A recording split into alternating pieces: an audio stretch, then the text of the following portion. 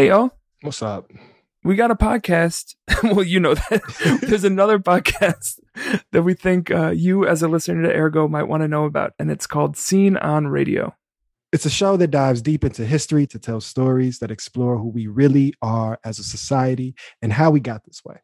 In their best-known season, Seeing White, the show looks at racism by laying out the invention and evolution of whiteness. And in their latest, season 4, Scene on Radio retells the story of democracy in the U.S., or lack thereof, showing how anti-democratic forces have always been with us and exploring how we could move toward real democracy. So definitely check that out. That's Scene on Radio. SCENE on Radio. All right, folks, you know what time it is. It's time for an ad for Overcast. Overcast is an independent podcast app that embraces the open world of podcasting instead of locking it down. No exclusives, no premium content, no paywalls. Just a great podcast app for everyone. As always, you can get it for free on the App Store.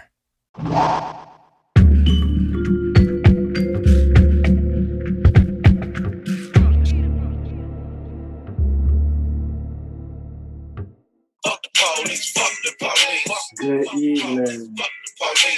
I'm loving the energy. Welcome everyone.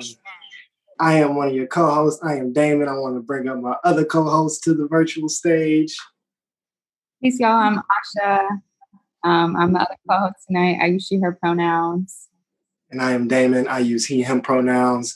I get down with the Let Us Breathe Collective, part of the new Black Abolitionist Network. Shout out to the Chicago Torture Justice Center, the R3 Coalition, the Rising Majority. So happy to be here, to be a part of this Defund CPD debrief, more abolitionist than ever. Burr, burr, burr, burr. Hey, yeah. And I'm Asha. I'm also with the Defund CPD campaign with Damon. I also organized with BYP 100 and a group called Dissenters. And yeah, I'm really excited to be here and to be digging into these conversations with y'all. Shout out to everyone who has hopped on time. And yeah, we're going to get into it. I'm going to make a couple of just announcements before we get started. So we do have ASL interpretation, as hopefully folks can see on the screen, as well as live captions. If you want to turn on live captions, there should be a button on the bottom of the screen that says CC, and next to that you can press show subtitles. Hopefully we can get those instructions also dropped in the chat. We also have Spanish interpretation tonight, and there should be a button right next to that one that says interpretation, where you can turn on this presentation in Spanish. If you are on the Facebook, we encourage you to come on over, bit.ly/defundcpd lessons, and come into the Zoom where you'll have a little bit easier access to the interpretation features tonight. Hey, Asha? Yes. I need to make this announcement in Spanish real quick. Okay, go for it. Okay, hola a todos. Muy buenas tardes. Para la interpretación al español, pueden oprimir al inferior de su pantalla, a la izquierda, el globo terráqueo. Pueden elegir la opción de español o inglés, dependiendo en lo que usted necesite. Si se está sintonizando desde su dispositivo, puede oprimir los 3 puntos al fondo de su pantalla. Al inferior de su pantalla, a la izquierda, y la opción de lenguaje puede oprimir el español o el inglés como usted se sienta cómodo o cómoda. Ok, muchas gracias. Great, thank you for that.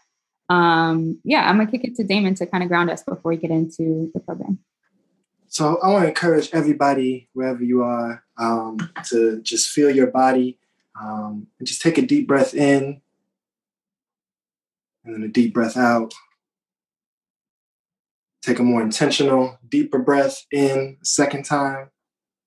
And a slower, more controlled breath out. And I encourage you to take a third breath on your own pace. And we thank you for being here. This is the Defund CPD debrief, more abolitionist than ever. And I want to ground us before we get into the politics and the organizing of just how significant this year has been for us as a society, as a city, as a movement, as people, as communities. I know many of us are dealing with the trauma of a global pandemic, unlike any of us have seen. And then we also experienced, by my account, the most active political year in human history.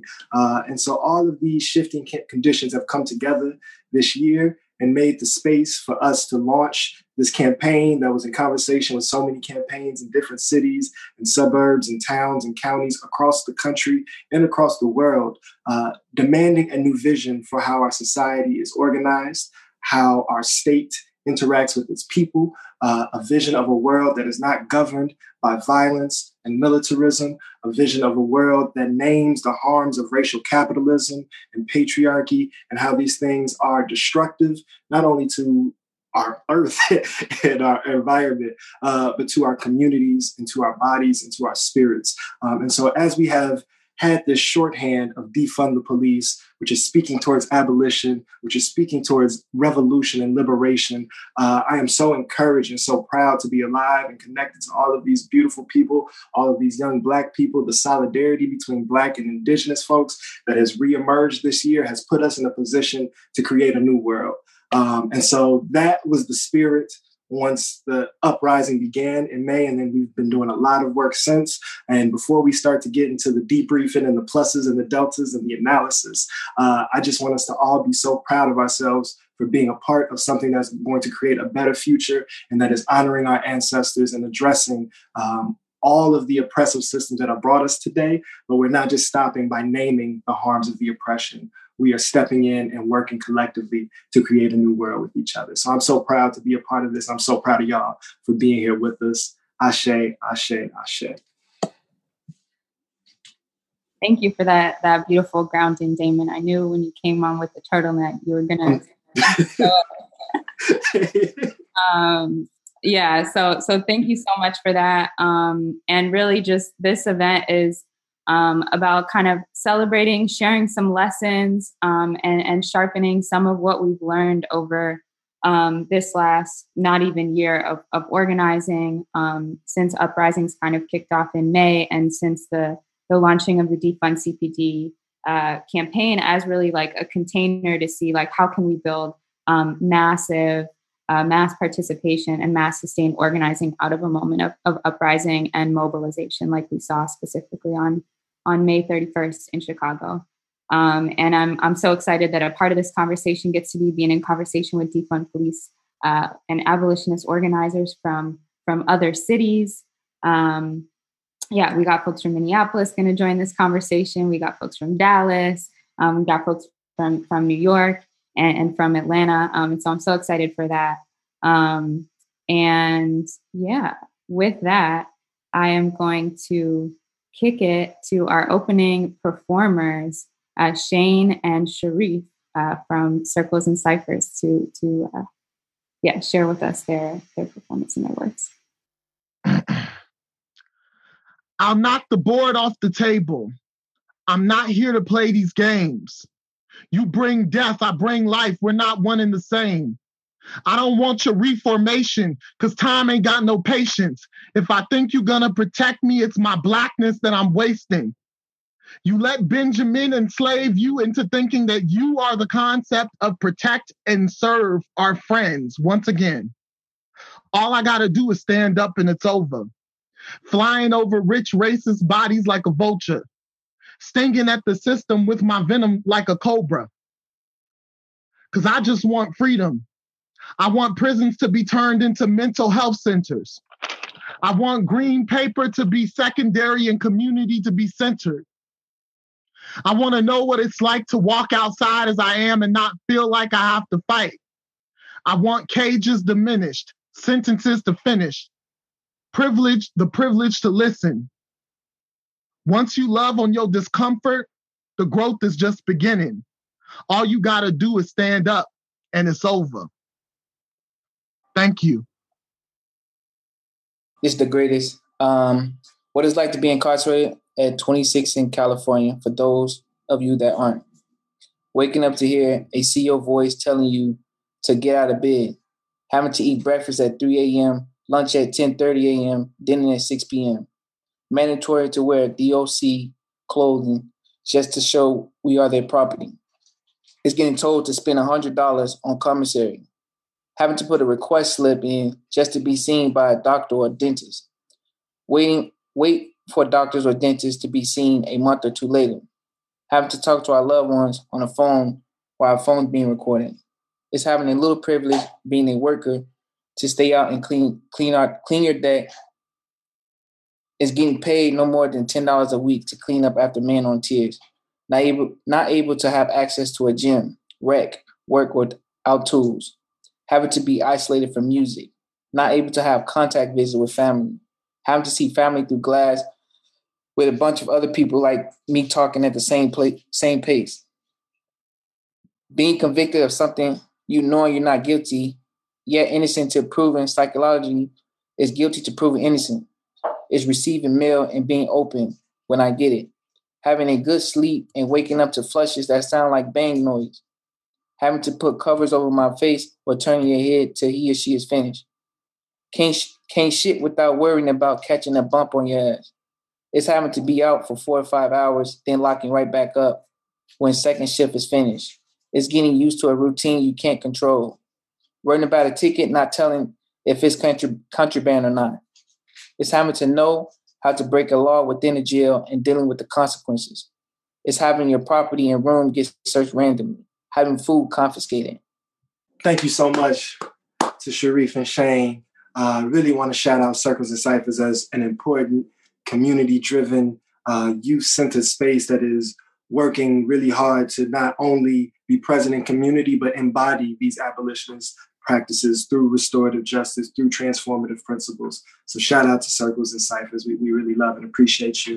Another accessibility practice that we failed to do at the jump is to describe our screen. So I am Damon, and I'll restate my name whenever I'm coming back in for folks who may have different visual access point needs. And I am in a more or less white screen, and I'm wearing this turtleneck because I wear t-shirts every day during pandemic. So I wanted to be fancy for this here debrief. And I'm really, really excited to have a conversation where we're going to invite some amazing folks to talk about what's going on in relation to just here in Chicago, but what's going on in this movement nationally. We have this decentralized structure, but we are connected through networks and through ideology, but also on a deeper spiritual and communal level.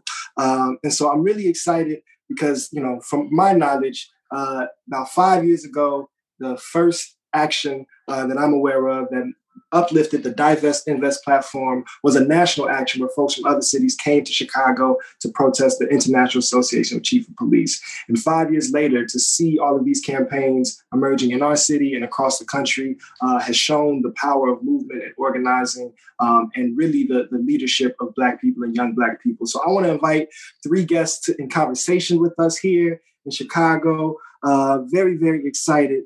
From Minneapolis, which we have so much love for our liberatory family, for how they stood up, not only for the legacy of George Floyd, but for all of our people. I want to welcome Oluchi to the stage. And then from Dallas, we're going to have Mercedes. And from the Movement for Black Lives to talk about what's going on a little bit of a more national perspective, we got Carissa with us. So I'm very, very excited to be in this conversation. So first things first, hey, Chris, it's so good to see you. So first things first, I'm gonna let folks introduce themselves and talk about how you are connected to the defund fight and whatever your perspective or your position is, and what are some of the things that your spaces are currently working for or forefronting in this current moment or in this current season. And I'm going to throw it to you first, Oluchi. Cool. Hey, y'all, I can start. My name is Oluchi. I use any pronouns. Visual interpretation. I am Black, wearing glasses. Will probably take them off. Have shoulder-length locks.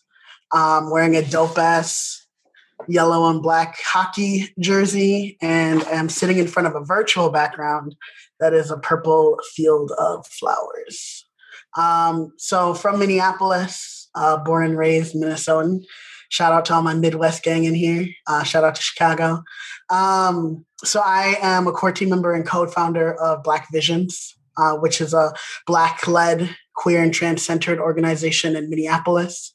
How we are connected to the defund fight after the atrocious murder of George Floyd. We came together as Black Visions and actually called for the defunding of police, which subsequently came before the uprisings that were happening in Minneapolis. And through that, what we have been doing has been actually trying to get Minneapolis to reimagine what does public safety and violence prevention look like, and how can we actually take money from the Minneapolis Police Department and invest it in other community-based initiatives and alternate services and alternate means of safety. This year, we actually just finished our budget campaign. In our budget campaign, we got the city council to divest $7.7 million from the Minneapolis Police Department into alternate services, into 311, which is an alternate to 911, into community services and violence prevention. And we all did that from the constant work that was happening in the last 6 months, the grassroots organizing that we were doing with our partners and in coalition with other organizations, and have really learned that to make big changes, we needed to have the community with us and we needed to move with community. So in this last year, in this last couple months, we actually created a people's budget, which was a budget that was like, it's kind of like participatory budgeting, but it's not. We got together with multiple organizations all across Minneapolis, and we said, hey, what do you all want to see in this year's budget? We had over 70 organizations and 1,200 individuals sign it in a 2-week period. And we utilized that for the Minneapolis City Council to be able to make the cuts that they did. So I will say that the only reasons why they actually did that was because of the efforts that were happening in the last 6 months on the ground in Minneapolis. So I'll just stop there, and I will turn it over to another one of my comrades on the call. Hey, this is Mercedes Fulbright. I'm wearing glasses just like Aluchi. I might take them off. I'm wearing a Black hoodie that says defund the police, movement for Black lives, in defense of Black lives, destroy fascism. I'm sitting in a room with orange, I think you can see the maroon, and white on my walls in the background. I'm a Black, queer, Southern base building organizer. I'm a big sister, organizing director with the Texas Working Families Party, which is also my political home. I'm a founding member of the Dallas chapter of BYP 100 and have been a member of BYP for about 5 years now.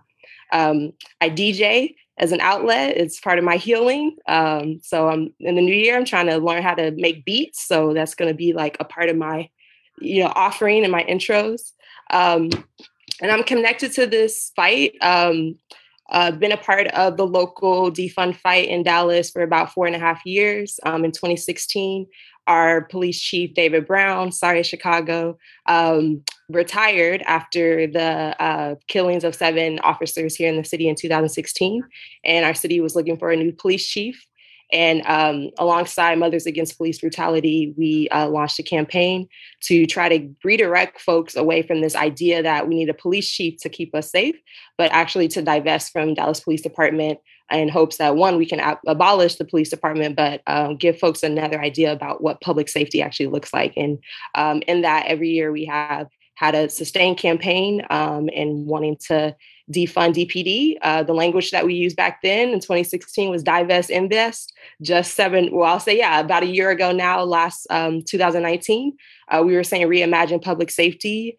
And as an organizer, what Minneapolis did when they made the call and demand to defund the police, saw this as an opportunity to further our campaign around reimagine public safety, understanding that there is this unifying message that said defund the police. And we were like, exactly. This is exactly what we've been wanting. That's what we've been fighting for. And so want to thank our comrades who made that palatable and made it irresistible for us here in Dallas, because folks are like, yeah, we saw a bunch of Black and brown women of color like doing this work. And now here we are. There's an opportunity to actually get some popular support around the city budget. And so a founding member of a coalition called In Defense of Black Lives Dallas. And we operate with the understanding that our fight is local, but we want to be a part of a national fight, which is the Movement for Black Lives. And so with that, we were able to sustain a mass action for over 120 days in the middle of a pandemic. And so for us here in Dallas, that is a huge win because it has changed the organizing landscape for us, for folks who have been on the ground doing this work. But it invited so many people to be a part of what it looks like to be a decision maker and have autonomy when it comes to governance and what they decide in regards to prioritizing money over our lives and what they value and what communities and what neighborhoods in our city they value. We're currently fighting for the fact that we were able to cut $7 million from the $24 million overtime that they wanted to spend on DPD.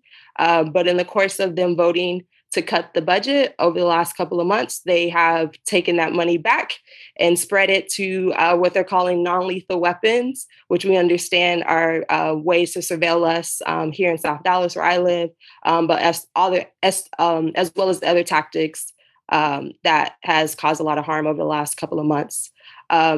I show up in this work as a person who is invested in my own healing, but also committed to avenging the suffering of my own formerly incarcerated mother, and also watching my grandmother over the last 15 years mourn and have to drive back and forth 3 hours to East Texas because her son, was in prison for criminal charges around selling marijuana. And I had to witness that for 15 years. And so I'm committed to this fight, recognizing that there is a world where Black girls can grow up with their mothers and not have a system take them away from them, as well as grandmothers get to see their children grow up and not be impacted by the carceral system. And so I'm committed to this work with the understanding that there's an affirmative vision and future that we all get to live in, and it allows us to thrive. Carissa, you want to jump on in here, introduce us, and let us know kind of what's going on with you on the national side? Yeah, and it's so good to see you, beloved. How y'all doing? My name is Carissa. I use she and her pronouns. I am a Black, fat, caramel skin queer woman who I am based in the South, but I'm originally from East Oakland, California. And I am the National Field Director for the Movement for Black Lives. So for folks who don't know, the Movement for Black Lives is an ecosystem of over 150 Black-led organizations, many of which are on this call today. We are abolitionists. We believe that prison, police, and all other institutions that inflict harm must be abolished. We believe in transformation and a radical realignment of power. We are anti-capitalist. We center those most directly affected, and we believe in organizing and organization. And so, we are organizations across the country who are invested in shifting the conditions for Black people in really radical and beautiful ways. And so we've had the opportunity to show up and flank organizations and formations like the Coalition in Dallas, BLVC, BYP 100. And yeah, we are a container for Black-led organizations to come together and to deepen our analysis together, to build strategy together, and to advance campaign work. And so this summer, I had the opportunity to help co-lead Freedom Summer, and then additionally Freedom Fall, and BAN had Freedom Summer Fellows. Dallas had Freedom Fall and Summer Fellows. And essentially it's like, how do we put boots on the ground to advance our campaign work? And, defund took off. People have been banging abolition for a very long time. And so we were, as many folks, surprised how quickly folks connected to defund. And so really excited to continue to put a wedge in and break open the cracks in the systems that we know exist. And so, yeah, I won't take up too much time because I'm ready to get in conversation. Great. So grateful to have y'all here.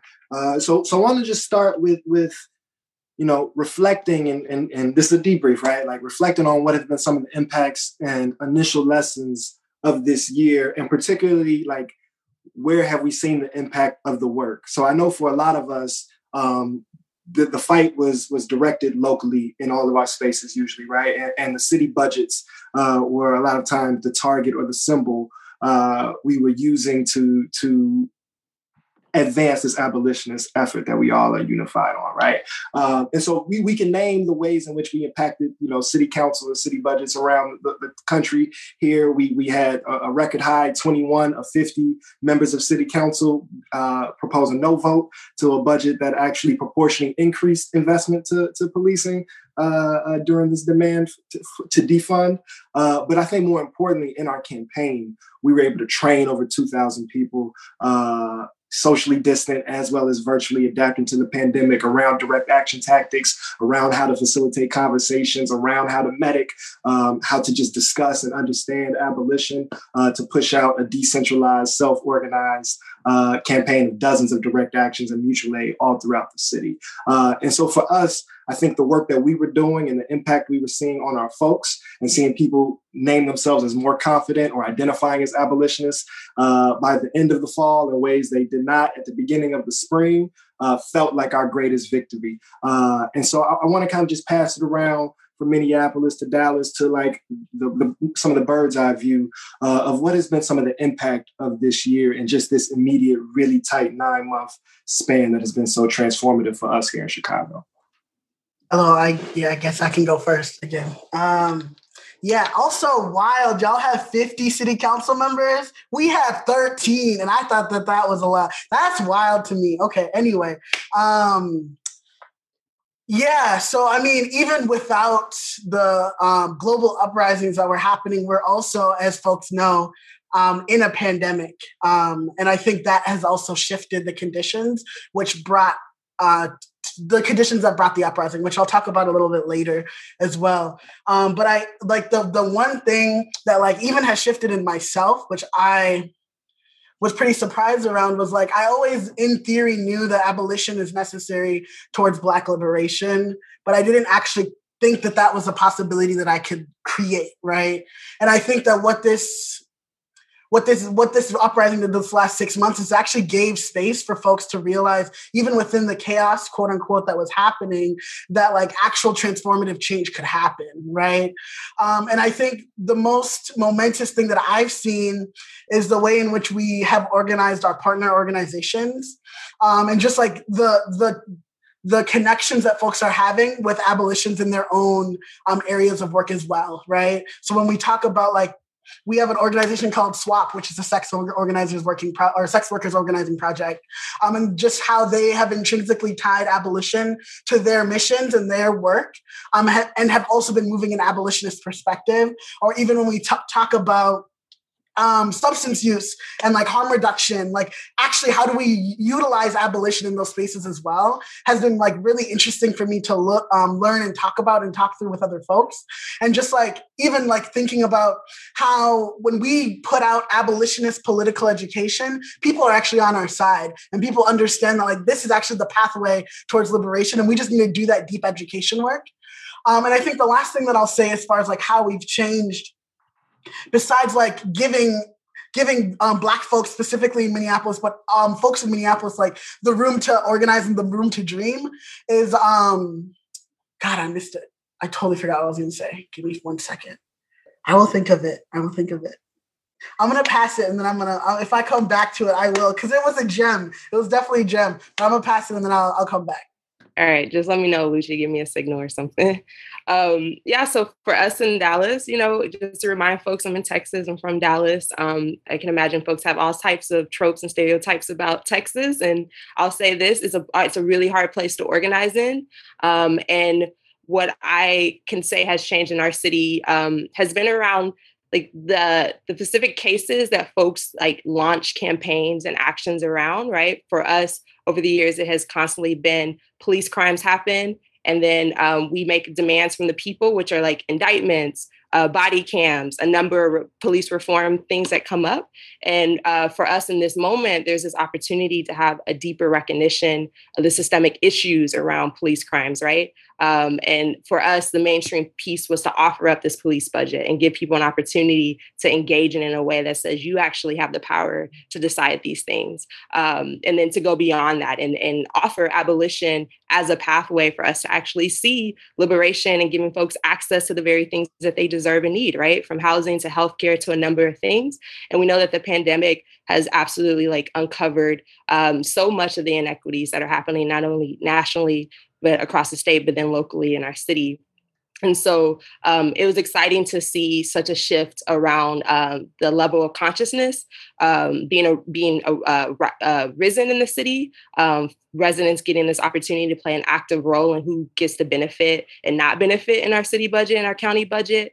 For us, it has constantly been like particular organizations that launch campaigns when folks like Jordan Edwards or Botham Jean were killed by DPD. And it's always the same police reform demand. And I respect the folks who, especially the families, right? Like families demand these things and we want to be sure to take that as what they want. But for us in this opportunity, we really gave folks a liberatory, affirmative vision and idea about what our future can look like.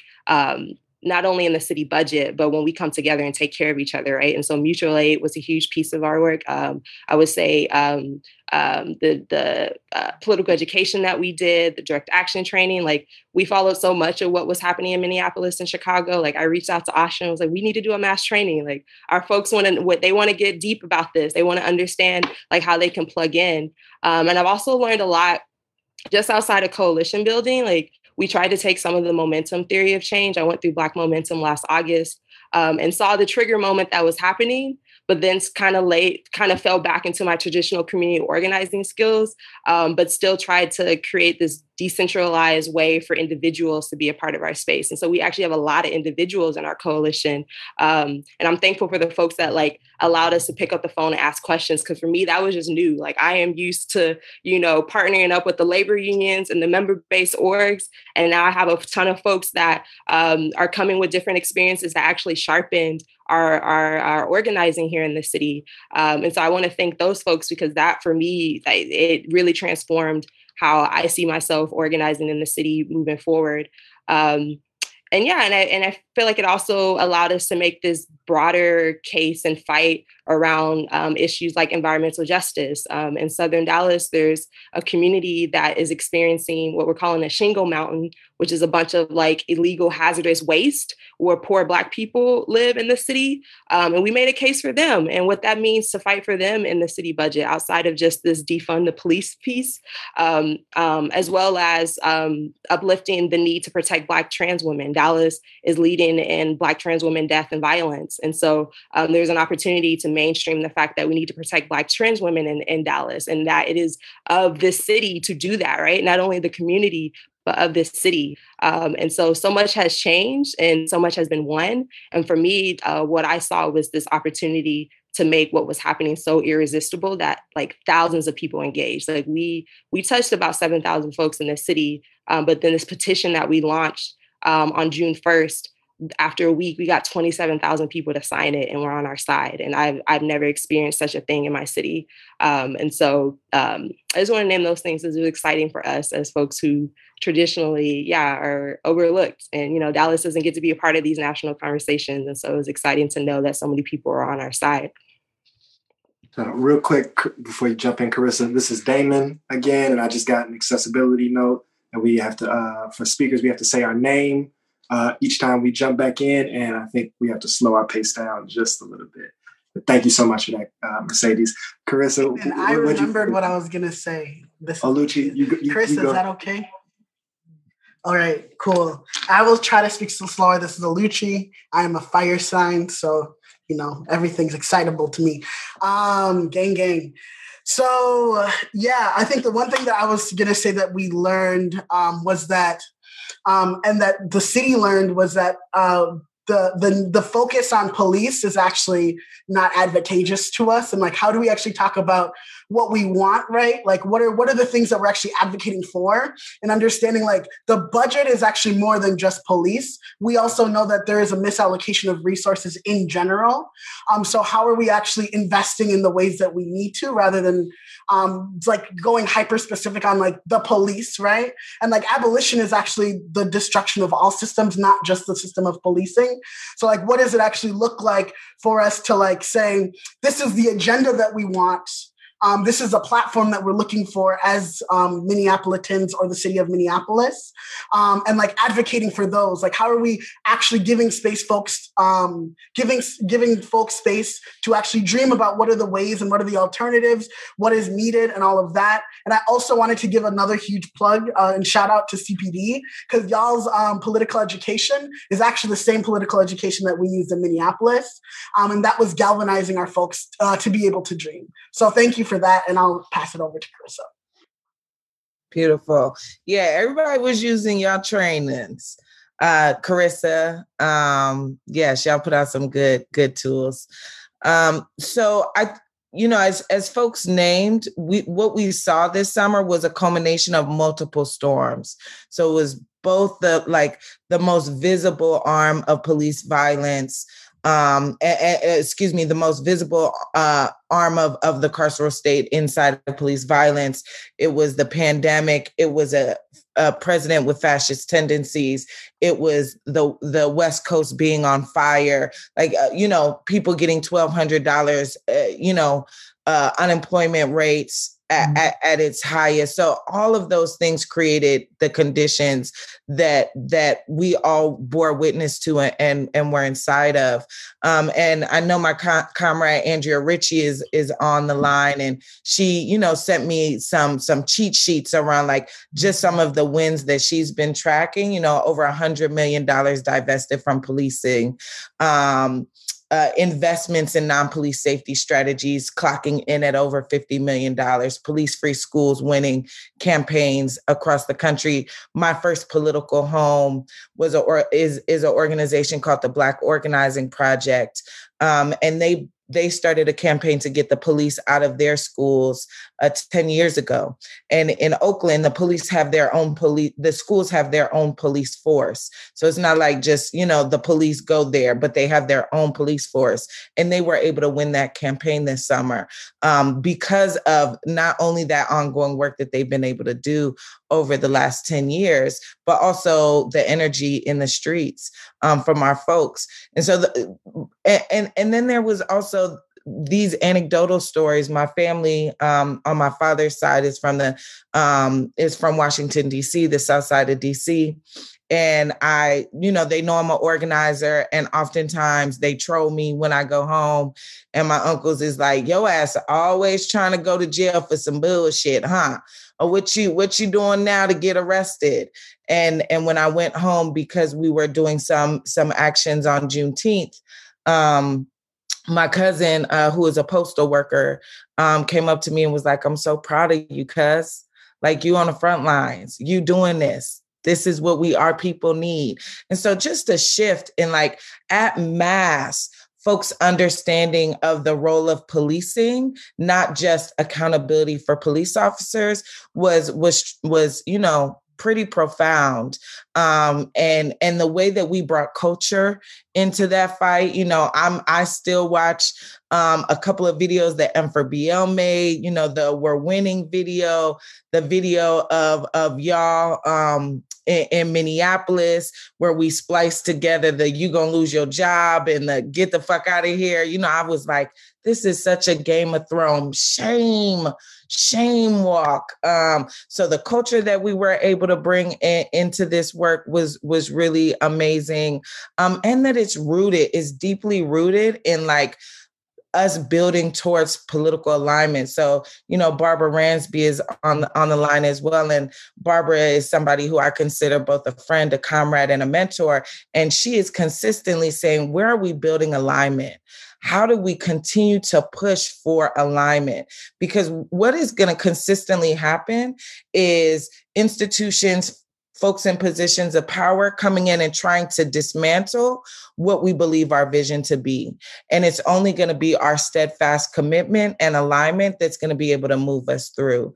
And so it's been a really, really remarkable and traumatic and hard 8 months. And the movement is better for it. There are, people who connect to our vision, our language, our fights in ways that they haven't before. And so, I believe that we need to keep winning. And so one of the things that I think we're really excited to do in 2021 is really kick up our commitment to alternatives. And so part of it is around like redirecting those resources to investments, but we also need to be clear that we have to build some of those alternatives. We can't rely on the same state that habitually builds harmful institutions to build the institutions that we need. And so, that's one of the things that I'm most excited about, us digging into those alternatives around safety, around energy, around food, around education, around health. 2021 is the year we come in to get what's ours. Damon, real quick. This is Mercedes again. There's just a lot of Midwest Chicago love, and I appreciate it. But I have to name the Southern organizers out of Jackson, Mississippi, who introduced and taught our Dallas organizers the People's Assembly framework. And so we were able to actually build a people's budget from introducing the People's Assembly in August, right before our budget fight. And so shout out to Rakia Lumumba for giving us some time here in Dallas. Shout out. Thank you for that. So Damon, again, and looking at our time, I think I got one last question. And so for folks that know me, I'm a big question asker. So I'm gonna make it big on purpose to give a few different entry points for folks to jump in. So I want to talk about the relationship between the high time and some of these lows that I think folks who've been in the movement for a few years have experienced, and how really the balance or the dialectic between these organic moments that bring out these popular energies and then these organized, longer sustained, protracted struggles. And really at the pinnacle of that tension is uprising. And so, as we know, in most cases, cops start riots. Here in Chicago, folks were trapped downtown in ways that escalated and opened up the seal. But once that seal is open, it does something to our people.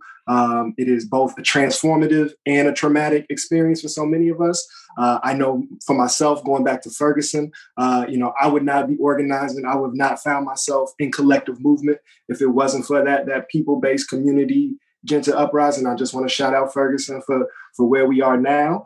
And so my question for y'all, as folks have been organizing through these different waves, is one, now that we've experienced a few uprisings, what lesson would you want to take for the next time it goes up, right? What are some things in your back pocket you got that maybe somebody listening in the future may hear, or in a different city, or just for your own folks? And within that, what are some of the struggles in the low time when things aren't as hot that we are now trying to prepare for or preempt or get ready for? Because for folks listening, right, just to historically ground it, the conditions for uprising are still here, and this next decade could very possibly be a hot one.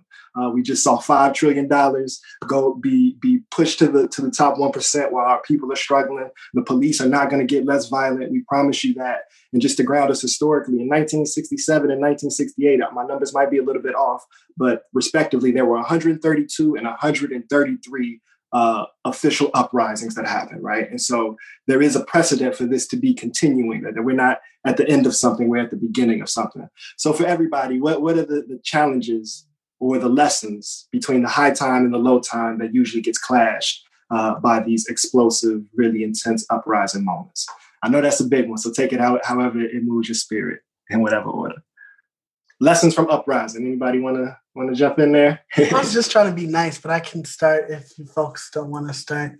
Hey, y'all, this is Aluchi again. I think for me, the huge lesson that I learned is that we cannot move at the pace of white supremacy and capitalism to actually gain liberation. And I think that even one of the biggest lessons that us personally, Black Visions, learned is that if you are not moving with community, you are actually not moving community. Like if you are not moving with community, you're not moving community. Trying to intentionally talk slow. And specifically, the low times actually matter more than the high times do, to be completely real. One of the reasons why I do think that the uprising happened in Minneapolis, how it did, was because Black Visions has been organizing against the police and divesting from police for at least 2-3 years, right? We've had campaigns, divest, invest campaigns in Minneapolis for 2 years. And like, with those low times is the time to do the deep relational organizing that's necessary to sustain the high points, right?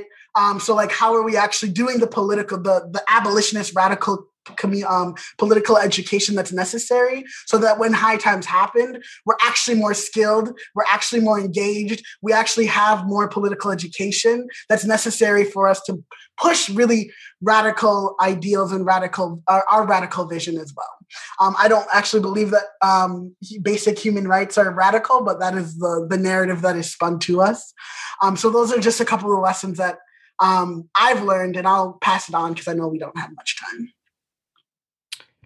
This is Mercedes. Thanks for that framing and offering, Oluchi. It helped me. I think for us locally, is trusting all the strategies that are going to be necessary to get us to this abolitionist future, right? And I'm saying this as someone who has been organizing for over a decade and thinks that there's like maybe 6 or 7 ways that you should do this, but I was introduced to so many different ways of how we can engage our community and how we can be in deep community with them. And I think a lot of that requires trust. Again, we were trying to have a coalition and also decentralize it. And so that introduced us to a lot of strangers, that introduced us to a lot of people that we hadn't been in community with. And in that, the low moments were just even trying to figure out decision-making and like, what should we do next at this iteration of our campaign? And as we are now in this phase of debriefing ourselves internally, we're having more honest conversations about moments where we should have just trusted each other and allowed each other to, we should have did that in July, we should have did this, we should have. And so in that, being okay with like failing up, right? Because in this moment, to me, I think us being committed to organizing and doing this work, like it isn't a failure. And I think in my moments in my head, I was like, if we do this and fail, then, we're failing our community. And it's a hard critique to have to myself. And it was a hard critique that I was honestly giving to others. And I'm also trying to speak from the I and not speak from our coalition. But as I think about the moments that we're in regards to debriefing, just trusting all the strategies and experiences that our folks are bringing. And that we're going to be fine, especially when the next uprising comes. Like at this point, I'm just going to ask for everyone to do the thing. Whatever you want to do, I'm going to follow you and we're going to follow you and we're going to trust each other. And learn and grow, right? Because the important part is these moments where we're in it. And then we get to Oluchi's point, not move at the pace of whiteness and have a moment to reflect and rest and reassess what all we experienced and learned. This is Carissa. I would add that it's infrastructure building time when you're in those lows. It's, time to be doing real base building work, knocking on people's doors, talking to folks in the community. Part of the reason why we were able to advance the defund narrative so quickly, so broadly was not only the energy on the streets, but it was these organizations that had committed to be inside of a long-term strategy together. And that work had taken 6 years, so the Movement for Black Lives was born a long time ago. And so, that is the long, hard work that is some folks consider not to be sexy, but it's the work that actually moves the goalpost to be able to advance our work. And I think, when I think about lows, I think about the harm and trauma it does to our bodies and to our people to be inside of this heightened sense of, anxiousness and urgency all of the time. And so really prioritizing doing the community care work that we have to do. I use the term community care as opposed to self-care because I don't think that we can divorce our own care from our accountability to our community. But it's opportunities for us to prioritize that and to put in practices that allow us to be able to withstand that, those practices through these heightened moments. Because it's, we're inside of a protracted struggle. There are organizations like Critical Resistance that have been banging on about abolition for, years and years. I'm from Oakland and hold the legacy of the Black Panther Party pretty closely. And, they were inside of these same fights. And so understanding that we're inside of an arc, that we're standing on the shoulders of giants, and that whether we're in a high or a low, being able to bring that historical wisdom and knowledge forward to keep our people grounded is important. And I really appreciate being in this space with y'all. Thank you. Thank you. It's Damon again. So powerful. And so many of the things that emerge really resonate with, I think, what we're feeling here in Chicago. So I heard setting our own pace and making space for rest, and we can't be on white supremacy's calendar. I heard the importance of trust and allowing ourselves to move at the pace of our own excitement and creativity, allowing folks to do them. The importance of community care, of infrastructure building, of looking at ourselves in this long arc of time that is not linear, and that we are continuing a legacy. All of those things resonate so deeply for us here in Chicago as well. And really grateful for this conversation because in many ways, we are a decentralized movement of decentralized movements, right? And so we do all of this decentralization to be more dynamic, but I think it's important to decenter and recenter. And I feel like that's what this discourse or this dialogue allowed us to do, is to connect and recenter a little bit. So thank you so much, Oluchi, Mercedes, and Carissa, for your time and your work and the sacrifices that y'all make for our people. It is appreciated, and it makes what we do here in Chicago more possible as well, because we are interconnected, and none of us are separate. We are not alone. We are a community on a national level. So appreciate you so much. Please, we'll have links to make sure you can follow their work. And I'm going to pass it back to Asha to keep this thing going. Much love to y'all. Much love to Minneapolis, Dallas, and the Movement for Black Lives. Thank you, Damon. Yes, thank you to... this is Asha again. Thank you to Oluchi, Damon, and Carissa. Just as an access note, this is Asha speaking. I'm a light-skinned Black person with locks pulled tightly back behind my head, and I'm wearing a blue shirt and sitting in front of a window. That was really powerful and wonderful, and thank you. I'm definitely sitting with much of what all of you shared. And to move us into the next portion of our program tonight, I am so excited to introduce abolitionist, organizer, thinker, teacher, Mariame Kaba, who has done, honestly, just so much to shape the landscape and the ideas that we've been organizing around in Chicago. She is someone who has really informed and shaped how so many of us understand abolition, how we understand abolitionist demands, how we chose, defund the police as a step and as a demand that we should be calling for versus maybe other things. I've had the pleasure of getting to learn from and work with and under Mariame.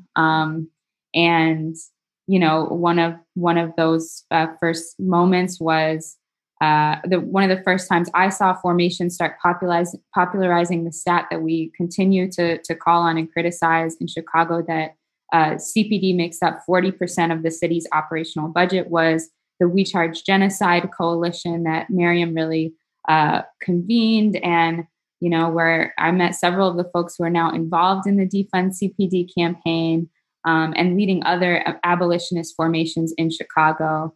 And so I see, you, Miriam, the connections you've made, the organizations and projects you've started or seeded still here, and the ideas you've shared and just your presence here in Chicago organizing, even though you yourself are not here. And so, I'm just really excited to hear from you. And with that, I will welcome Miriam Kaba.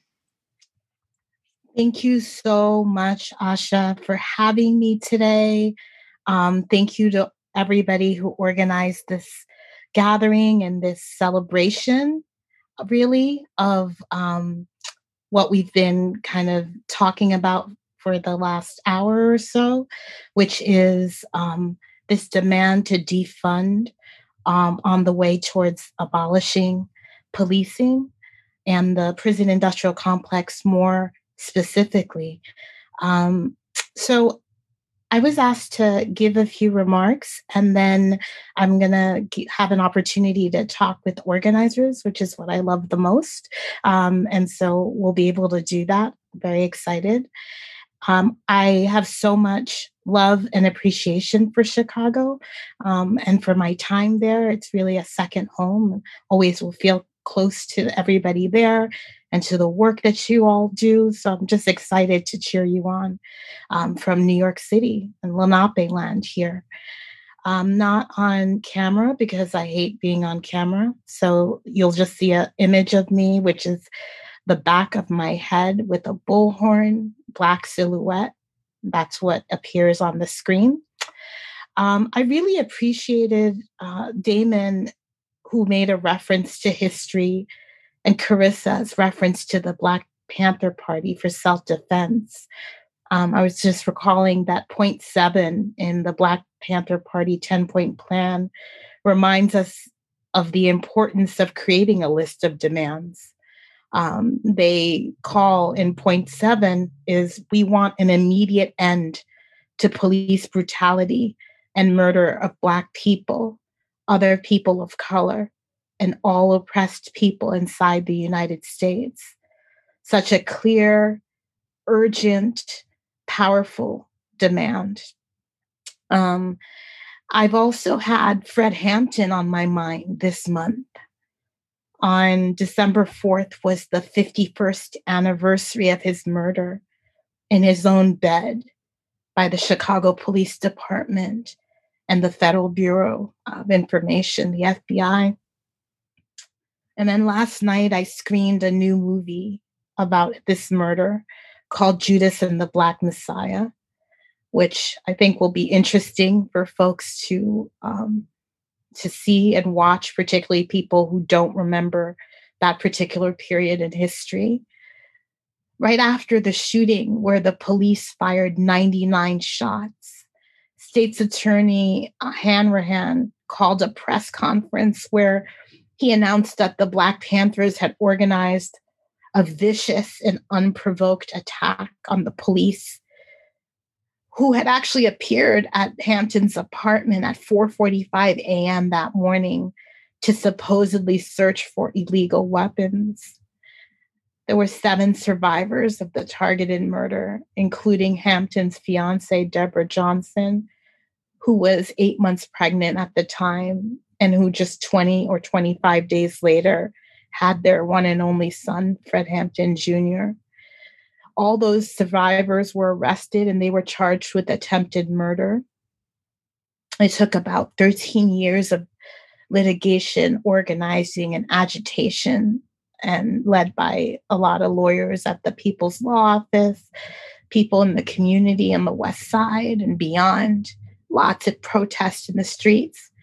Finally, they were able to prove that the shootings were actually assassinations that were organized by the FBI as part of the COINTELPRO program. I thought I'd just share those historical moments that to suggest that our present is built upon a history of white supremacy, of anti-Blackness, of attempted genocide, and settler colonialism. And I think it's important to establish that context in order to properly understand where we are today and actually why we're here, and to uplift once again that lineage actually matters, you know? This year, we were confronted again with justified outrage at police acting to kill with impunity.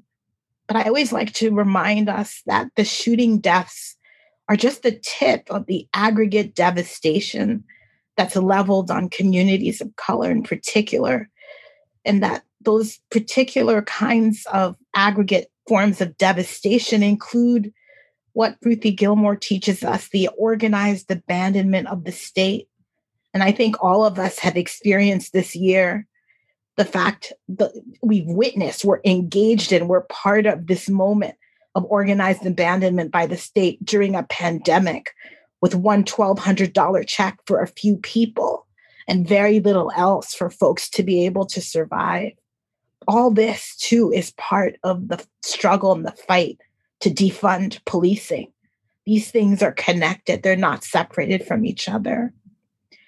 But I really hope that we've arrived finally at a moment when more of us are interrogating why so many of us continue to demand that the police stop being the police, that our demands actually exceed that particular demand of the police to stop being the police, kind of a totalizing demand that gets us nowhere.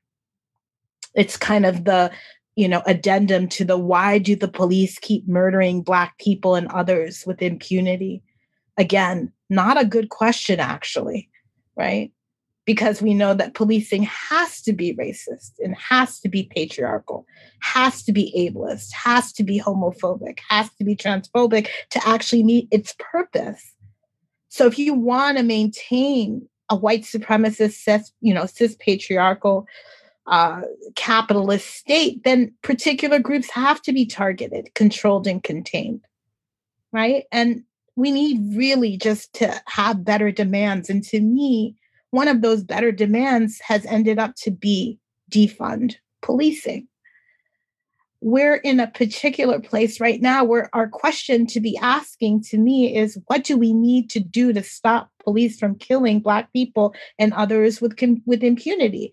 We need to start by reducing people's contact with the police altogether. We really have to defund police departments. So we have to invest in the commons. And how do we do these things?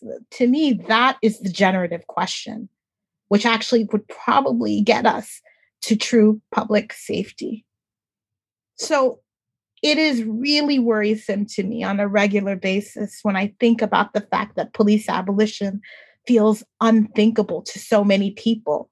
I think about how dangerous that is, because it means that the police have actually thoroughly colonized and dominated our thinking to the point where we're even unable to imagine a world where they don't exist. But the fact of the matter is that we haven't always had police.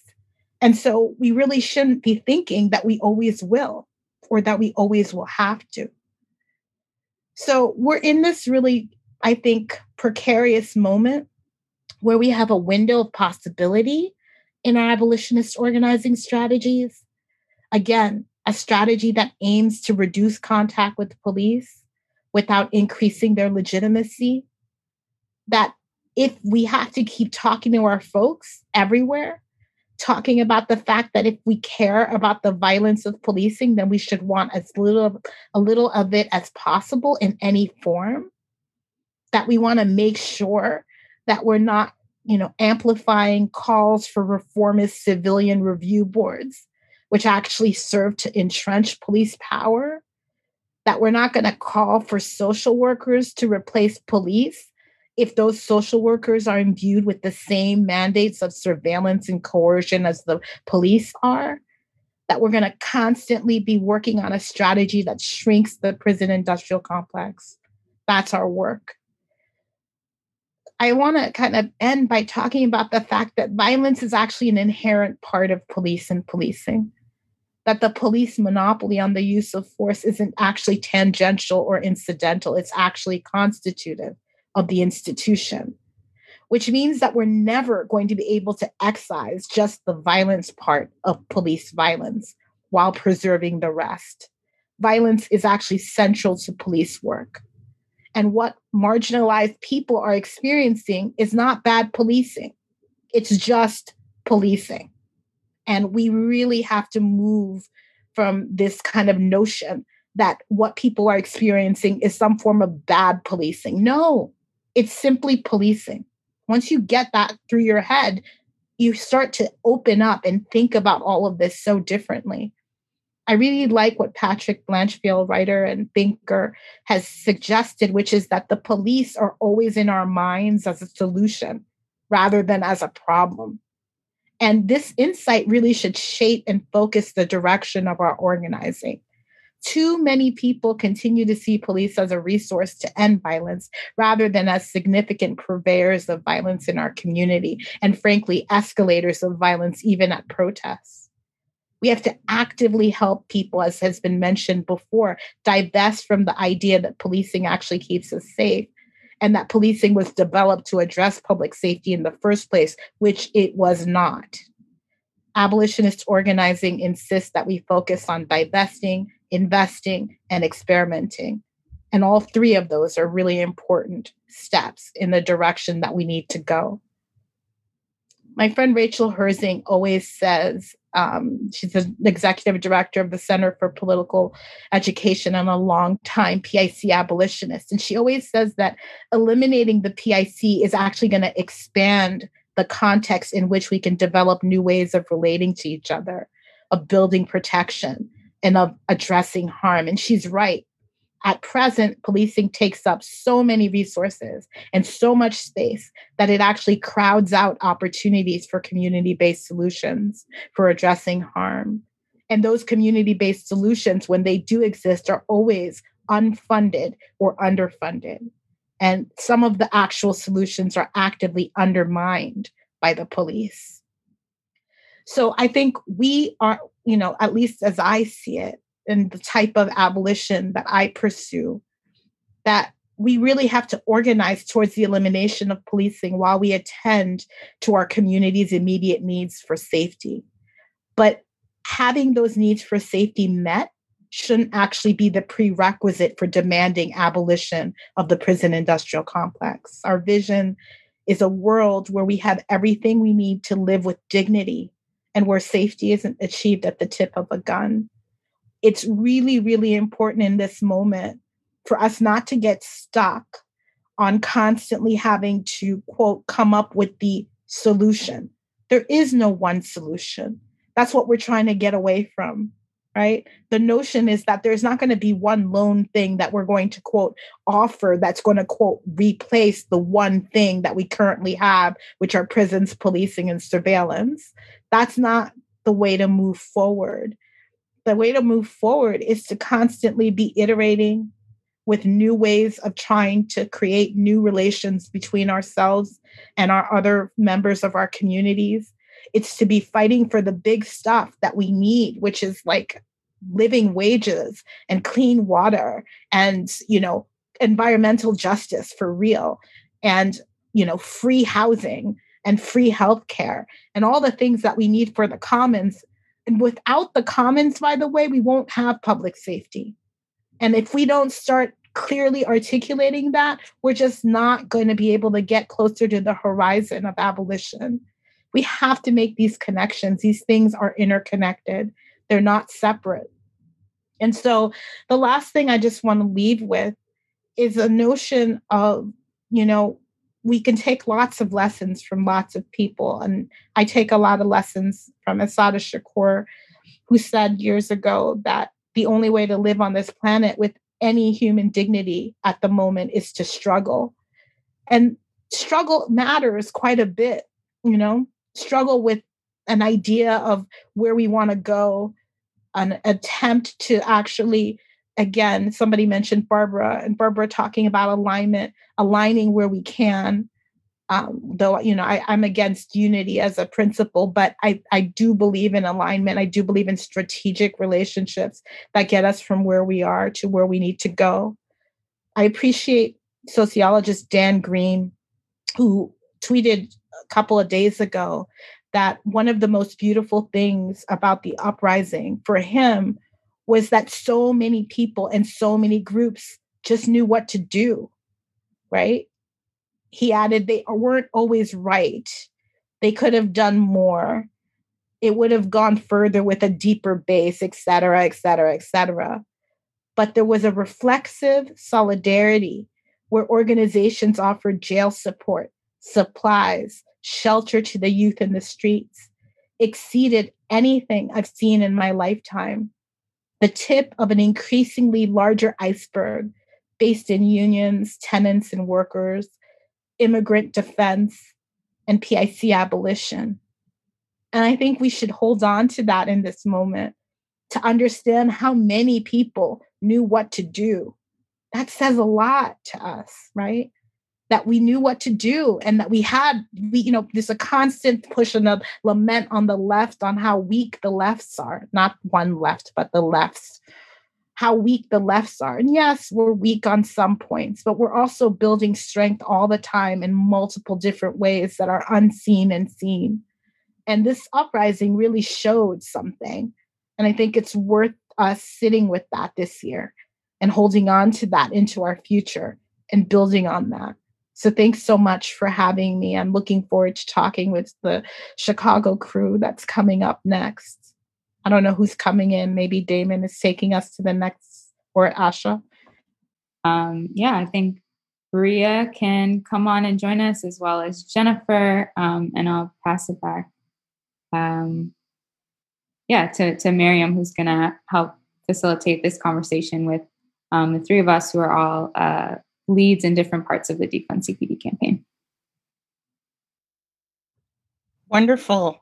I'm so glad to be back and talking with the three of you who've been so integrally connected to the work of organizing the Defund CPD campaign. Maybe we could just start off by one of you sharing how the Defund CPD campaign came together. And then I'll ask another question of another of you, and we'll go that way. So who wants to give us the background on how it started? Don't make me call on you, because I will do it.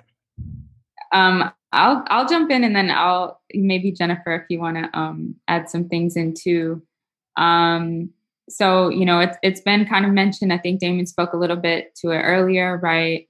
May, after the murder of George Floyd, as well as Breonna Taylor and Tony McDade, and other kind of high profile instances of policing, as you put it.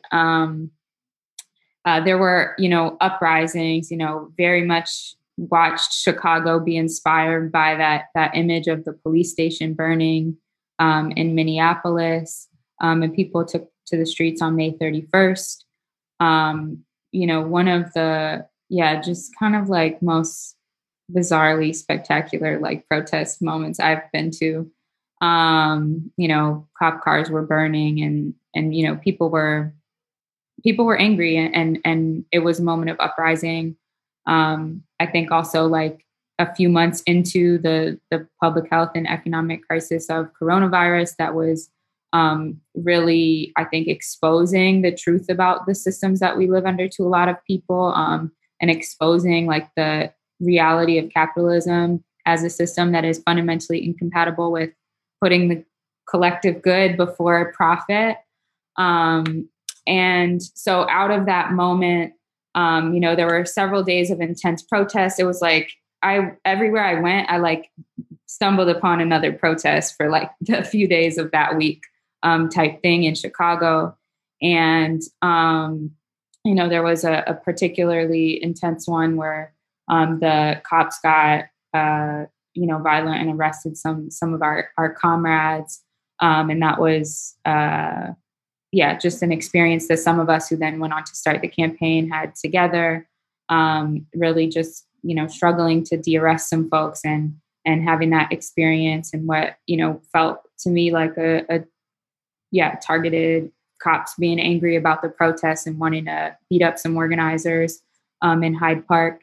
And after that, a group of Black abolitionist organizers came together to kind of process the moment we were in and also strategize to how we can as organizers, show up to meet the political moment, as folks that have been calling for like defunding the police, maybe in a quieter, chorus for a long time, how it could meet the moment and create some type of container that would allow this to help us grow our power in a sustained and long-term way, that kind of met the scale of the mobilizations and uprisings that we're seeing.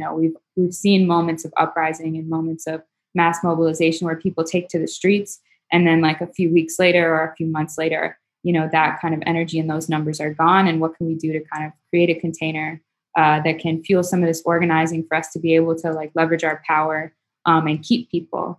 And so we launched that with a weekend of mass trainings. We trained like 500 people that first weekend, and these big, massive, like socially distant outdoor trainings that we did, and really brought folks in around the idea of abolition, like why defund the police as a demand, history of Chicago organizing, how do you talk to somebody about defunding the police, and things like that. So that's just like a little bit about our intention, how we came together. I don't know if Jennifer wants to say anything else. Thank you, Asha. Jennifer, can you jump in and let us know a little bit? Asha started talking a little bit about the work you've done. Can you expand on the work that you've done through the campaign, and also talk a little bit about how it's structured? Yeah. Hello, everyone. This is Jennifer here. I am a light-skinned Black woman. I have my hair currently pulled back. I am wearing some silver, like mini hoops. They're not that big. And then I also have a Black turtleneck on. And in the background, it's a little bit gray, and there's like hecka like tote bags in the background as well. So glad to be here. I'm an artist. I'm an educator and organizer with Defund CPD, as well as Let Us Breathe Collective. And I'm one of the founding members of BAN, and on steering committee for Defund as well. So glad to be here with y'all. So I think, and also just very honored to be here in conversation with like Miriam Caldwell. What the heck? So I just think a lot of the work that has continued since like July 3rd, or since that kind of mass resistance weekend of trainings, has really been around decentralization, and really been around the main goal of helping folks organize where they're at, and giving folks the tools to do that where they're at. And so it's really been rooted in a lot of like political education, and really equipping people with skills to like, organize, direct actions, with skills to like talk to people about defunding and abolishing the police. So it's really looked like, in particular in response to COVID, really having to shift to kind of these larger like open air trainings, and also doing like a lot of virtual trainings. Like training committee like put out, I don't know how many trainings within the past like 2 or 3 months, like just offering folks space to learn about mutual aid, to learn about like jail support, to learn about digital organizing and all the different aspects that are kind of involved in the campaign. And I think the way that we were able to do all that is because the way that the campaign was structured was highly decentralized, right? So anytime that people came into the campaign, we really tried to empower them and encourage them to be involved in places where they would have like the most impact, or places where they would learn the most, right? Or grow in their capacity in some way. And so like for me, for example, being a part of this campaign more largely was like my first time, I think, being in a part of like a campaign that was this massive, that wasn't like related to like electoral politics, or kind of like tied into like voting in some way. And so I think for me, what the decentralized structure really helped was to nurture leadership in ways that I hadn't imagined before, right? And so I was able to show up and expand my capacity, and really be able to lead and develop in ways that I couldn't have anticipated, like in May. And so, I think the really decentralized structure also empowers people to work with each other, and meet each other where we're at, and really allows us to just kind of care for each other and hold each other in ways that are needed, like in this moment of pandemic and global uprising as well. So I feel like I did a good job of answering that, talking about kind of decentralization and what that means more largely in our campaign, and how we really just want to encourage folks just to self-organize in this moment and really making all these organizing tools that a lot of the folks within the kind of steering have garnered over these years accessible to everybody, and really ensuring that folks understand what it means when we say defund the police. Thank you so much, Jennifer. I'd love to turn to Bria. Bria, Jennifer mentioned mutual aid as part of the work that some of you have been engaged in. I'm wondering if you could share a little bit about what is the connection of mutual aid to the Defund CPD work that you all are doing and have been doing. Yeah, I can definitely talk more about that. Hi, everyone. My name is Bria. I use she, her pronouns, and I'm a Black woman with short curly hair, and I have clear glasses, and I'm sitting in a room with white walls and just white doors everywhere. And yeah, just for a little bit more context about mutual aid. The Defund CPD campaign has a bunch of committees, and so the Mutual Aid Committee is one of those. And this summer, just for the past couple of months, really, I've been able to help our team of mutual aid members just really usher in what that looks like through an abolitionist lens, as I'm learning, really, and as we're all learning that process, just like every day as it comes. And so we've started a new structure just as we're entering into our hibernation period through just a mini team structure. So I'll talk a little bit about that, but how it's looked so far this summer has been a lot of focus on partnering with local organizations that are just doing different kinds of work. So we've partnered with jail support, rapid response, just a ton of organizations like Humboldt Park Solidarity Network, the Midwest Workers Association. We've shown up at a couple of movie screenings in different neighborhoods. And so we've been really trying to connect with just people in different communities, especially the south and west sides of Chicago. And most of our focus, just based on our capacity, has been focused on the south side of Chicago. And we've used like supply drives and supply distributions to collect supplies from different people and different organizations that want to support the work, and have people just come grab the things that they need and drop off the things that they would want to share with the community. And so that's what it's looked like on a material level. And so we've also tried to implement other things that aren't just this exchange of goods that people need as well. And so we're working really hard to really beef up that part of our work. So that's sort of what the mini team structure, that's what we're trying to use the mini team structure to do. And so we have a couple of mini teams on that list that are working towards healing and care for everyone in our committee, but also trying to bring people into those spaces and the communities that I previously mentioned. And so healing and care is one of those teams. We're also trying to do more activity planning and like a virtual / COVID safe way to continue to build that community.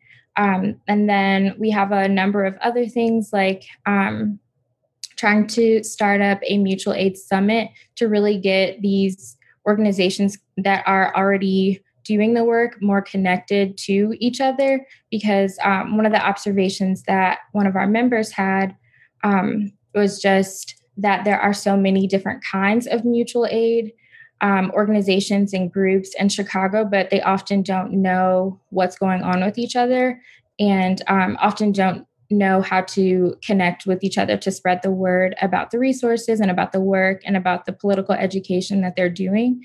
So we're just trying to use that summit as one way, as like a culminating way to elevate the mutual aid work so that we can continue to do what we have been doing, but reaching more people on a larger scale, just so that we can continue to spotlight a lot of the things that you and some of the other speakers have mentioned, just about how the social services that we have can be weaponized against us, and just this era of colonialism and patriarchy and white supremacy, and how all of that we're sometimes can be desensitized to it. And so really trying to use political education with mutual aid through an abolitionist lens to work towards reimagining the world that we want to see and live in, and also really pulling on those just ancestral and indigenous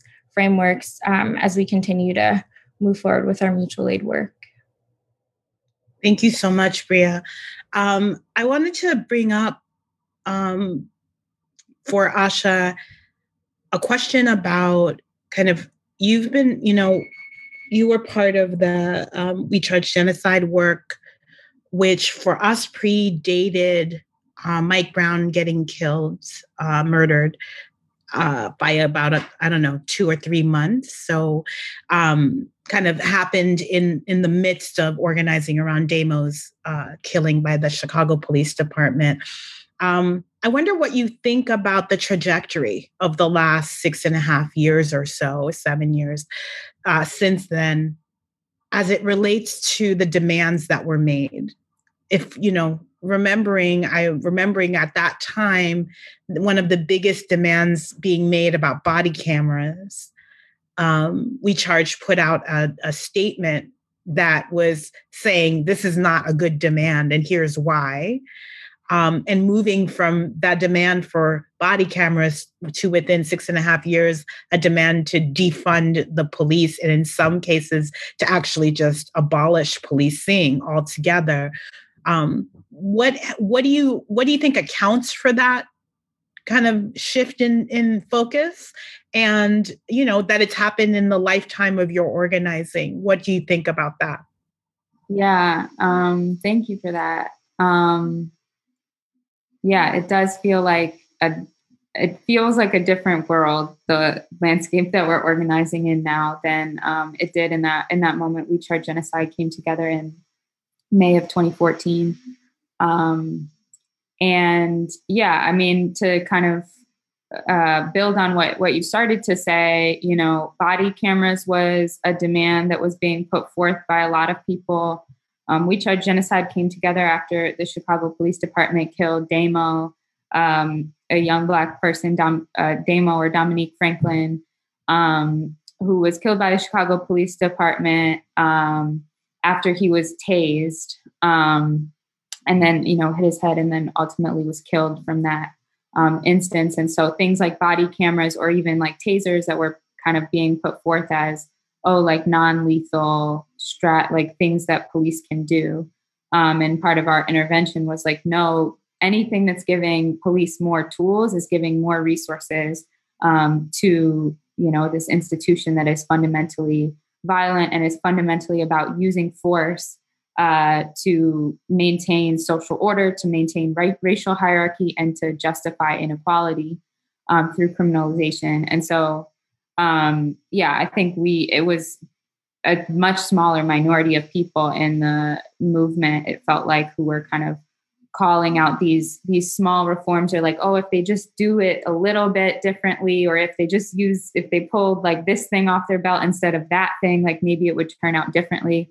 And, the other demand that was like oftentimes the immediate thing that people would demand was someone would be killed by, a police officer, and then people would demand to, jail killer cops was like the popular demand that I remember at that moment. And, we tried to, it felt hard to make those interventions in a meaningful way. And now, like, the fact that defund the police is a popular demand, I think speaks to there being a more, what has been seeded as a more structural analysis.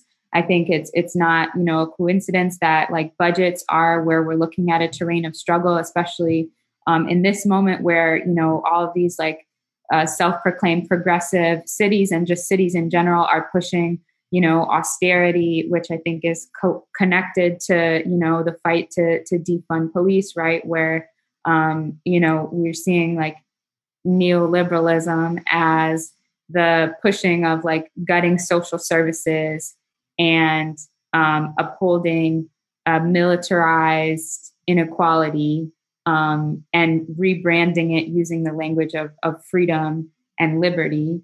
And so I think that's what we're seeing play out at the level of like our local budgets. I think conditions mean that folks are, kind of seeing that structural analysis and willing to call for those demands. And then at a movement level, right, there are so many organizations, just so many Black organizations that did not exist 6.5 years ago, so many abolitionist organizations that, as kind of Black Lives Matter has become popularized as, in the moment of from, Trayvon to Mike Brown and to the interventions around Say Her Name and Rekia Boyd, in like that 2013 to 16 window where there was a lot of energy around this.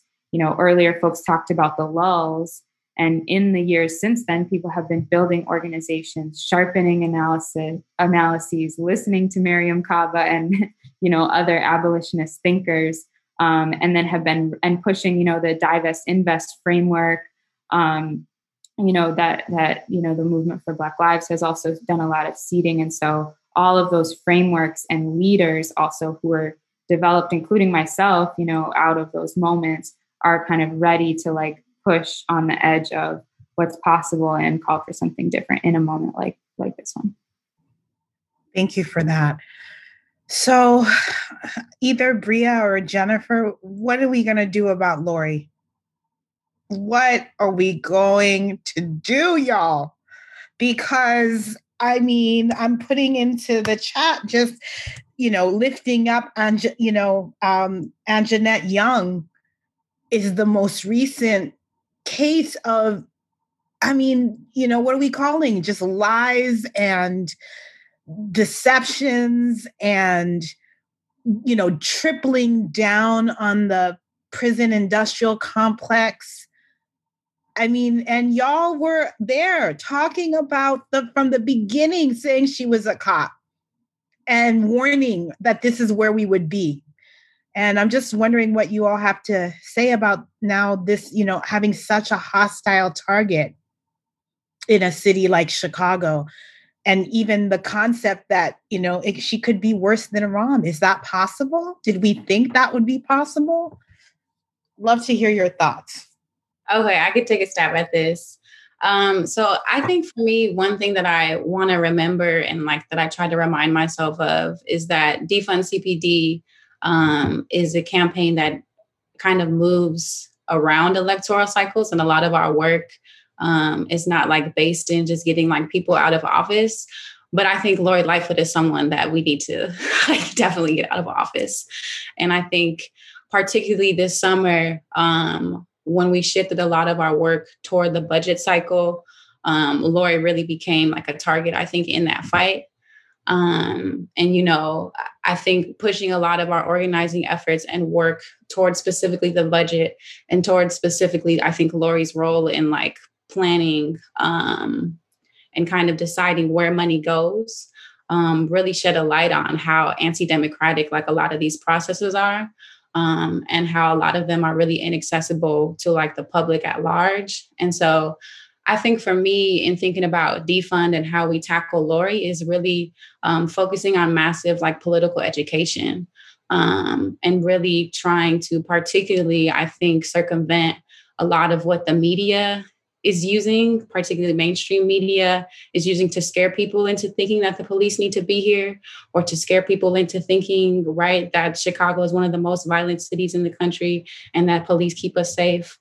So I think a lot of our efforts and a lot of our energy, particularly in defund, really need to be geared toward massive political education and getting people to be having these conversations in their communities and where they're at, so that when it comes time 2023, people are already knowing, right?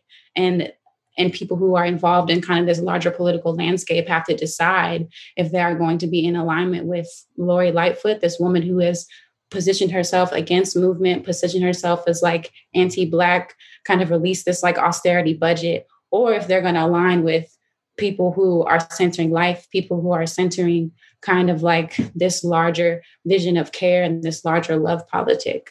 And so I think, again, just centering education and centering moving people as opposed to just focusing in on a target, and kind of shifting political discourse as opposed to just focusing in on like Lori. I think maybe it's the more larger aim of the campaign. But Asha and Bria, if you want to hop in and clarify. Go ahead, Bria. I think you were going to say something earlier. Love to hear from you. Yeah, I was just going to add that, pretty much what Jennifer said. And I think what either you, Miriam, or someone else earlier had mentioned, like really focusing on the, like whoever the person is at the time, because they change. But yeah, focusing on Lori, I think, is a strategic move for part of it, but also really like continuing to do the base building that we've done in this campaign and like are trying to continue to do, and really reaching people where they are, because ultimately we know that Lori is against us, and we know that that's not going to change about her. And really, it's clear that the community care that we're trying to work towards is not Lori's vision. So we have to focus on the people who the people who are a part of that community and who want to be. And so that really means doing what we can to expose, what Lori's vision is, to continue to do that, and to continue to expose what like she and her allies are trying to do, but really focusing on like, this is what we have the power to do, regardless of who is the mayor or regardless of who might be in a certain political office. And so really just focusing on like, this is who we are as people. This is the ancestral lineage that we have to pull from. This is the love politic that people have always had, and that hasn't changed about us. And so we can really lean on some of those things instead of just becoming super absorbed with whatever craziness might come out of the mayor's office from one year or from one term to the next term. Wonderful. Thank you so much for that. So we have a few more minutes, short minutes to go. And I am wondering if all three of you can address what's next for the campaign. And what are you excited about in general as it relates to defund policing, police abolition generally? So both things. What's next for the campaign? And what are you excited about in general for this movement that everybody's working so hard to build? Any of you can pick up, but I'd love to hear from all three of you. Word. I could hop in. This is Jennifer again. Really, I think after a summer of just kind of like really kind of hitting the ground running, like organizing, and really intense, I think periods of just togetherness. I think what we're really gearing and moving towards is an intentional period of rest within this campaign. So a lot of folks have been going since basically June, and have not had time to just be still and really grieve, to be honest, because we have all like suffered, I think, in this moment from a deep sense of loss, and have experienced a lot of just like death in our lives and in our communities. And so really just shifting to rest and shifting to kind of being more internal, and really doing a lot of the relationship building and political education that is necessary, I think, in order for us to be ready by the time the summer starts popping off. And so really, I think taking the time to refine organizational structures and to like evaluate kind of these goals that we set at the beginning of the summer, and really create systems and structures so that by the time we are done with this larger hibernation period in April, we can move forward and be stronger and more ready to go. And then I think something that I'm really looking forward to just in this period of hibernation and more largely as defund kind of expands next year, is really making healing a much larger part of our organizing praxis, and making healing accessible path for folks who are within like this movement work, because oftentimes we are not moving at the speed of our healing and we are just going. And, you know, that can create unnecessary conflict. It can create kind of just unnecessary strife. And so I'm really looking forward to being preemptive about our praxis, and being preemptive about that healing work so that we can all come to this work more whole, and more ready and like more full. I can hop in, Asha, if you want to close. Okay. Yeah, thanks, Jennifer. And thanks, Miriam, for the question. Yeah, for the campaign and really for mutual aid specifically, that's the thing that I get the most excited about. And that's like what and who I've been able to work with the most in the past couple of months. And just our committee of people really excites me because we have people that really are so committed and just to the work, but also to each other and to learning. And that's been a huge thing that we've been trying to continue to develop and want to be able to do in this hibernation time.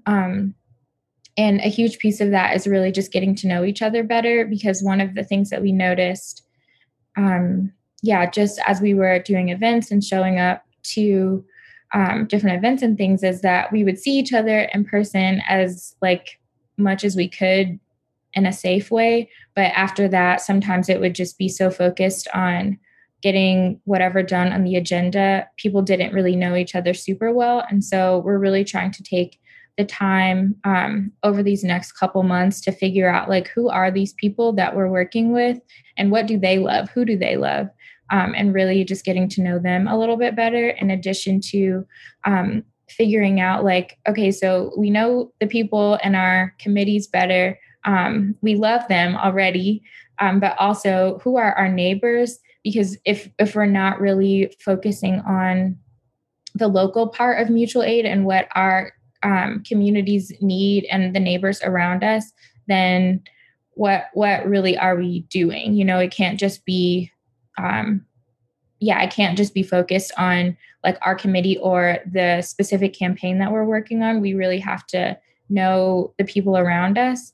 And so a lot of, in addition to the hibernation period, and for a lot of mutual aid folks, at least, that looks like getting to know each other better, just hanging out casually over Zoom or some sort of video platform, probably. And then people are doing gardening and all kinds of stuff. But and then just getting to know our neighbors in a more intentional way. Yeah. I too am excited that the campaign is kind of building hibernation, you know, taking a couple months to really like focus on rest, on reflection, on studying. You know, I can't tell you how many people like told me in the last 6 months that they like became an abolitionist because of something they, you know, got to be a part of. So really encouraging those folks and all of us to, you know, engage in some study, sharpen our, you know, our ideas, our frameworks, our tools for when we start fighting again in the spring, and really putting forth what we want to see in the 2022 budget that we'll be fighting for in 2021. But yeah, I think the thing that excites me, just like celebrating what we have done and won and how many people have really been involved. I mean, that, you know, we've had close to 2,000 people go through our trainings as entry points to getting involved in the Defund CPD campaign. We have like over 500 people that have like actually come to an organizing meeting and like joined our Slack and like done something with us. I mean, to me, like the moment the city released, you know, that survey about the budget, almost 40,000 people filled that out, and 87% of them said they wanted to defund the police. Like for me, that was the moment where I was like, okay, we are winning because we are winning the people. And there are so many people that are with us that we're connected to now who we were not before. And that's just what excites me is that, and that's like who we get to continue building with. And there's like so many more people in our corner of fighting for abolition than there were before. And yeah, I'm excited to continue to, flex that, to make, Lori scared about reelection, to make these other people who talk about reallocating funds but voted yes on that budget, to make them scared, and to just really pull, more and more people into our vision for the world. And yeah, that's what I'm excited about. That's wonderful. So we're at our time, and I want to thank you all for your work, for your efforts, for this, this wonderfully inspiring event. And I just want to end by saying, we're in this fight for the long haul. It's a marathon. I think the fact that you all are modeling, taking time to rest and restore and then come back and keep fighting is such a beautiful thing for more people to also be incorporating within the organizing that they do on a regular basis, the organizing that we all do on a regular basis. I could not be more thrilled to see the work that you're all doing. I'm just your biggest cheerleader. Thank you for having me.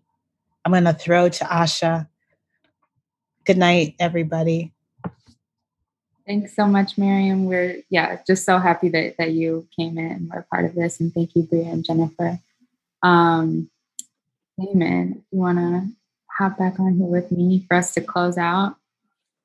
I'm here. I'm just feeling moved. Thank you so much, Miriam, Jennifer, and Bria. And now we're getting into, the spirit of thank you to everyone.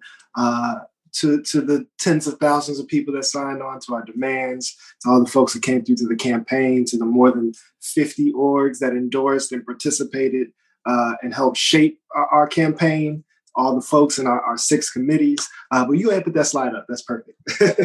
But we are in a spirit of really being thankful. I just want to acknowledge, right? Just remember this year, what were you doing in March? What were you doing in April? And collectively, we are in such a different place, nationally, locally, and so much more is possible. We saw ordinance in our city council that would not have been possible before, and there's so much more to come. So we can put up our thank you slide to more directly offer some love and appreciation and affirmation to folks. But I also want to thank, Miriam again, not only for coming here, but for all the work that she did for 20 years plus to make this possible. Ruth Wilson Gilmore, Angela Davis, Critical Resistance, the Black Panthers, the MOVE organization. We are standing on the shoulders of giants. Frederick Douglass, Sojourner Truth, right? Like this is the continuation of a multi-generational, multi-century liberation struggle. And we are reaching a new climax of our power. So I'm grateful. Asha, how you feeling as we check? Yeah, thank you for that, Damon. I'm just feeling thankful. It's on the slides, but really this has been an experiment in mass participation. I don't think I've ever been involved in any one specific project that had this many people, not just participating, but leading and owning big pieces of it and trusting one another. And it has been really so beautiful. And I see so many names in this Zoom list of people who've just shown up in really beautiful ways. And so, thank you. Shout out to y'all. Shout out to us. And really this is a punctuation. It's a comma, not a period. And that I'm just so excited for the years to come of abolitionists and defund police organizing that we're going to be doing in Chicago, and our power is real. Thank you for making that true. I meant to also shout out the Black Radical Congress and Mama Barbara Ramsey in that list. But I want to encourage folks to, if you've not signed on to the demands yet, still do that. That's a way to get plugged into the campaign. And we also will take donations for folks who can help support the work. But also we want to make sure that we get as much folks information as possible. So if you're watching on the Facebook, make sure that you sign on to the campaign and you can get plugged into our Slack. And as we get ready to relaunch in April, everybody get ready for the spring and take care of yourselves, take care of your people. And we are still in a pandemic, and we know that this pandemic is affecting Black people, Black and brown and Indigenous people most directly. So take care of our vulnerable people as much as we can. And that's all I have. Thank y'all so much. Defund the police, refund our people in our communities. We're building a better world. And thank you, Asha. You have really been an amazing leader, an example of how to show up in the work and integrity. This event and so much of this campaign would not have been possible for you. So I, on a personal level, just want to shout out my very favorite ARS for all that you've done. Yes, and thank you, Damon, my sibling. This is just one example of so many of the beautiful comradeships and friendships that have been nurtured during this campaign. So, thank you. Peace, y'all. Much love to the people. All's my life I has to fight, nigga. All's my life hard times like bad trips like Nazareth, I'm fucked up, homie, you fucked up, but if God got us, then we gon' be alright.